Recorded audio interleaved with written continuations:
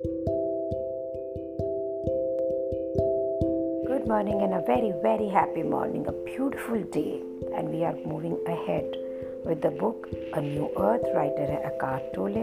Page number 147 पे कल की कॉन्वर्सेशन को आगे लेते हैं।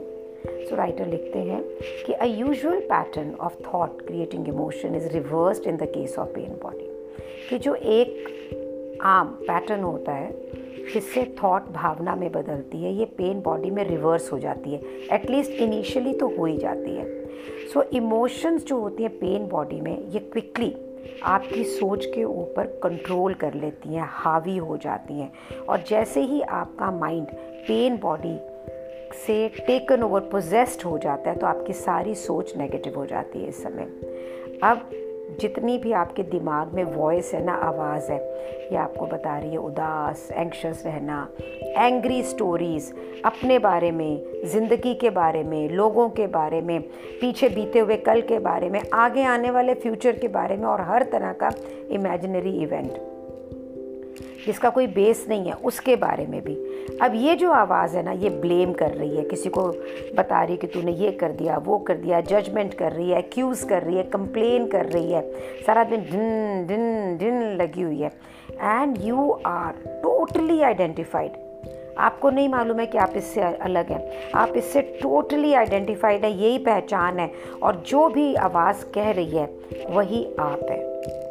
और जितने भी आपके बिलीव है ना, वो सारे डिस्टॉर्टेड हैं, जितनी थॉट्स हैं वो इस समय सारे डिस्टॉर्टेड हैं, क्योंकि आप सिर्फ उस वॉइस जो आपके हेड के अंदर है, जो सैड, एंग्शियस, एंग्री स्टोरीज बता रही है ना, उसी पे बिलीव कर रहे हो इस समय। कि दुखी रहने की जो एडिक्शन है, जैसे नशा करने की आदत होती है ना, वैसे दुखी रहने की ये जो आदत है, एडिक्शन है ना, ये आपके अंदर सेट इन हो करता है। और आप कितना भी चाहें, आप अपनी नेगेटिव थॉट को रोक ही नहीं पा रहे हैं, उसको ट्रेन ही नहीं कर पा रहे हैं।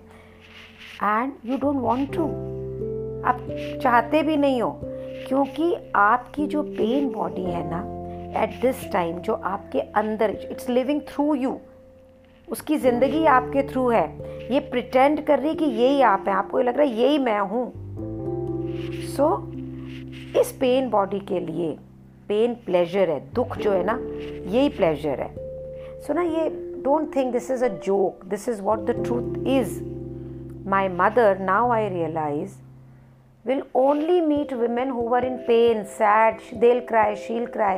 My father always used to say कि ये सारी दुख भरी बातें इसके पास ही क्यों आती है। So because this pain body feeds on pain, and ये ना, it eagerly devours every negative thought. कोई भी नेगेटिव थॉट के आगे बड़ी खुशी से इसको खाती पीती है ये। इनफैक्ट आपकी जो यूजुअल वॉइस है ना इन योर हेड, जो आपके दिमाग में जो ये आवाज़ है आपकी, ये आवाज़ ही पेन बॉडी की बन जाती है। You are taken over by the pain body, and जो इंटरनल डायलॉग है ना पेन बॉडी का, वही दुख भरा ही है। ये ना एक विशियस सर्कल बन गया। It has establish between the pain body and your thinking. आपकी सोच और आपकी पेन बॉडी में एक ये चक्कर बन गया, विशियस सर्कल, जिसमें से आप निकल नहीं सक रहे हो। So every thought feeds the pain body. जो आपने सोचा, ये नेगेटिव सोचा, ये आपकी पेन बॉडी को खाना मिल रहा है, और इन रिटर्न पेन बॉडी ऐसी ही सोच को जनरेट कर रही है। और कुछ समय के बाद में, कुछ घंटों के बाद या कुछ दिनों के बाद में, जब इसने अपने आप को बिल्कुल खा पी के मीन्स संतुष्ट हो गई ना, तो ये अपनी डोरमेंट स्टेज पे चली जाती है, शांत हो जाती है, और अपने पीछे क्या छोड़ के जाती है? एक depleted organism and a body which is much more susceptible to illness. कि हम कैसे होते, लड़ाई झगड़ा, चिल्ला के, रो के, गा के, नाराज़ हो के, हमारी बॉडी कैसी होती है? बिल्कुल डिप्लीटेड, जान नहीं होती है इसके अंदर। और ऐसी बॉडी में क्या होता है? इलनेसेस होती है। What else? अगर ये आपको ना ऐसे सुन रहा है ना कि जैसे मैं कोई साइकिक पैरासाइट की बात कर रही हूँ, कोई परजीवी जो आपके शरीर में नहीं, जो मानसिक है, तो आप बिल्कुल ठीक सोच रहे हैं। This is exactly what it is. So if I look at my life now, I used to do the same. Crying, कितना रोती थी मैं, आप सोच ही नहीं सकते हो। how much I cry, how much I complained about everybody, my husband, my son, my mother-in-law, my business, working people. I will not say it's 100% gone, but yes, there's a huge difference, huge. So मेरी crying तो almost बंद हो चुकी है, and shouting, screaming भी मैं ये बोलूँगी about 30% is left, and most important is that I'm letting people be. और मैं अपने आप को अगर पीछे देखती हूँ तो मुझे लगता है कि मैंने क्या रक्कस क्रिएट किया हुआ था, how mean I had been to people, how I was creating emotional drama and really making people miserable. So चलिए आगे चलते हैं पेज नंबर 148 पे, एंड द टाइटल है कि पेन बॉडी इस ड्रामा के ऊपर खाना पीना कैसे खाती. इसका ये फूड है. तो अगर आपके आसपास लोग हैं ना, खास करके आपका लाइफ पार्टनर है, कोई क्लोज फैमिली मेम्बर है ना, सो ये पेन बॉडी हर तरह से अटेम्प्ट करेगी उसे प्रोवोक करने का, सारे बटन दबाएगी जैसे कि एक्सप्रेशन जाता है, ठीक है, ताकि ये एनसुइंग ड्रामा जो बार बार कोई ना कोई ड्रामा होते हुए उसके ऊपर ये फीड कर सके. पेन बॉडी को बड़ा ही मज़ा आता है, ये प्यार करती है इंटीमेट रिलेशनशिप्स को, फैमिली को, क्योंकि यहीं से इसे सबसे ज़्यादा खाना मिलता है. बड़ा मुश्किल है इसके लिए किसी दूसरे पर्सन की पेन बॉडी को रेजिस्ट करना, and that is determined to draw you into the reaction. तो कुछ बोला, आगे से रिएक्शन, उसने बोला, मैंने रिएक्ट करा, ये बोला, तो इंस्टिंक्टिवली ना आपको इसको पता है कि आपका सबसे वीक पॉइंट क्या है, आपका सबसे वल्नरेबल पॉइंट क्या है. और अगर ये फर्स्ट टाइम में सक्सीड नहीं होती कि मैं किसी ने कुछ बोला या आपने कुछ बोला और आप रिएक्ट नहीं करें, तो ये बार बार इसको ट्राई करती है. ये एक ना बिल्कुल रॉ इमोशन है, इसमें कोई भारी भरकम पना नहीं है, और ये देख रही है दूसरे इमोशंस को कि उससे इंटरैक्ट करना, उसको चिक चिक करना.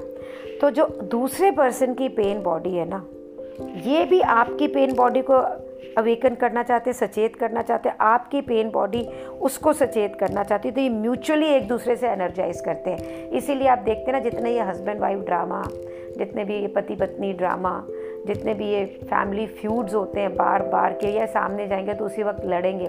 So this is two pain bodies energizing each other and feeding on it. So इसीलिए जितनी भी बहुत सारी रिलेशनशिप्स होती हैं, ये violent and destructive pain body episodes होते हैं एट अ रेगुलर इंटरवल, जिसे हम कहते हैं पैटर्न है. तो ये अनबियरेबल है एक छोटे बच्चे के लिए कि जब वो विटनेस करता है इमोशनल वायलेंस अपने पेरेंट्स की पेन बॉडीज़ का. और ऐसा मिलियंस और मिलियंस बच्चों के भाग्य में लिखा हुआ है ऑल ओवर द वर्ल्ड. ये एक नाइटमेयर है उनकी रोज की एग्जिस्टेंस का. एंड यही एक मेन कारण है कि हमारे ह्यूमन पेन बॉडी जो है ना, ये पेन जनरेशन टू जनरेशन हम पास करते हैं. हर ईच एपिसोड के बाद में पार्टनर्स तो है ये मेकअप कर लेते हैं, और एक थोड़ा सा एक इंटरवल आता है जिसके अंदर एक रिलेटिवली पीसफुल जगह होती है, एंड टू लिमिटेड एक्सटेंट भी होती है जहाँ तक कि ईगो अलाउ करती है. और ये बच्चे इन सब के साक्षी हैं, and it affects their life very badly. I'm seeing it in front of my eyes. So if you have young children, and now as you are present of your pain body, even if you do not believe what Eckhart has written, what I am saying, please for God's sake stop it. Stop creating this ruckus, this drama, and passing it to another generation. So आगे page number 149 पे conversation आगे है कि जो excessive consumption of alcohol है जो हम ये ड्रिंक करते हैं, ये भी पेन बॉडी को एक्टिवेट करती है, खास करके मेन में. ऑलरेडी वेमेन को भी करती है पर ज़्यादातर मेन. सो जब मेन ड्रंक हो जाते हैं ना, सो ये बिल्कुल एक पर्सनैलिटी चेंज में चले जाते हैं और पेन बॉडी इनको पूरा टेक ओवर कर लेती है. And now they are unconscious. Whose pain unconscious person है जिसकी जो पेन बॉडी है हैबिचुअली रीप्लैनिश करती है अपने आप को through physical violence, and it directs it toward their spouse, partner को और बच्चों की तरफ भी. और जैसे वो सोबर होते हैं, वो ट्रूली में सच में सॉरी होते हैं और वो प्रॉमिस करते हैं कि वो ऐसा दोबारा कभी नहीं करेंगे, and he means it also. लेकिन जो बंदा ये बात कर रहा है ना, जो ये प्रॉमिस बना रहा है, it is not the entity that commits the violence. ये वो बंदा ही नहीं है जो कि ड्रिंक करने के बाद में वायलेंट होता है. तो आपको ना ये तो श्योरिटी होनी चाहिए कि ये बार बार होगा, अनलेस एंड अनटिल ये बंदा ये प्रेजेंट हो जाए, सचेत हो जाए और अपनी पेन बॉडी को रिकग्नाइज करे अपने अंदर और इससे डिसआइडेंटिफाई करे, इससे इसकी पहचान को अलग करे। And in some cases counselling can help also, but in some you can really work on it. तो जो मोस्टली पेन बॉडी होती है ना, ये दोनों चीज़ें चाहती है, inflict and suffer pain, mean दूसरे को पेन देना और पेन को सफ़र करना। और कईयों के अंदर predominantly they are either perpetrators, means अपराधी हैं कि देंगे ही देंगे, और या विक्टिम है कि ये शिकार होंगे। दोनों ही केसेस के अंदर ये वायलेंस पे फीड करते हैं, वेदर इमोशनल हो या फिजिकल हो। कुछ लोग ना, कुछ कपल्स ये समझते होंगे कि they have fallen in love, but actually they are drawn to each other because उनकी जो पेन बॉडी की एनर्जीज हैं, जो फीलिंग है ना, ये कॉम्प्लीमेंट करती है एक दूसरे को। तो एक परफेक्ट रोल बन जाता है कि एक अपराधी और एक विक्टिम का, कि एक परपेट्रेटर का और एक विक्टिम का रोल बन जाता है। बिल्कुल क्लियरली दिखता है, जब वो फर्स्ट टाइम मिलते भी तो भी मालूम पड़ता है। तो जितनी भी कई शादियां ऐसी हैं कि जो ये सोचते हैं कि हम तो बड़े स्वर्ग में बने हुए हैं, लेकिन they are actually made in heaven. तो अगर ना आपने कभी किसी बिल्ली के पास में अगर आप रहे हो तो आपको पता होगा कि ऐसा लग रहा है कि ये बिल्ली सो रही है, लेकिन इसको तब भी ये मालूम होता है कि इसके आसपास क्या चल रहा है। थोड़ी सी भी आवाज़ आती है ना तो इसके कान उस तरफ मूव करते हैं, इसकी आंखें थोड़ी सी ओपन हो जाती हैं। इसी तरह से जो डॉर्मेंट पेन बॉडीज़ होती है ना, जो सब एक्टिव नहीं होती हैं, बिल्कुल सेम है। इनको ना एट सम लेवल हमेशा ये सचेत होती हैं, बिल्कुल ready to jump into action होती है कि जैसे ही कुछ ट्रिगर हो और ये एक्टिव हो और ये चालू हो जाए। So guys, it's a very, very powerful conversation. So today, let's look into our environment, let's look at ourselves. कि कहाँ कहाँ हम ये ड्रामा कर रहे हैं और करवा रहे हैं, कहाँ हम प्रोवोक हो रहे हैं, प्रोवोक कर रहे हैं, कहाँ पे हम अपने आसपास के लोगों को अपनी पेन से पेन दे रहे हैं। हम अपनी पेन की एनर्जी से we are creating, we are passing it on to them, giving it to generation and to generation. I have done that. I have done that when my children were young. I have cried. So I've not really fought with my husband. He's very loving and affectionate. But yes, coming from a joint family, there were a lot of dramas there. And my own emotional unbalance, I think I was always that bichari fighter.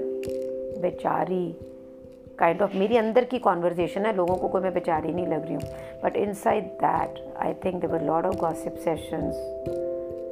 Oh, so मैं तो कर चुकी हूँ, I am working on it.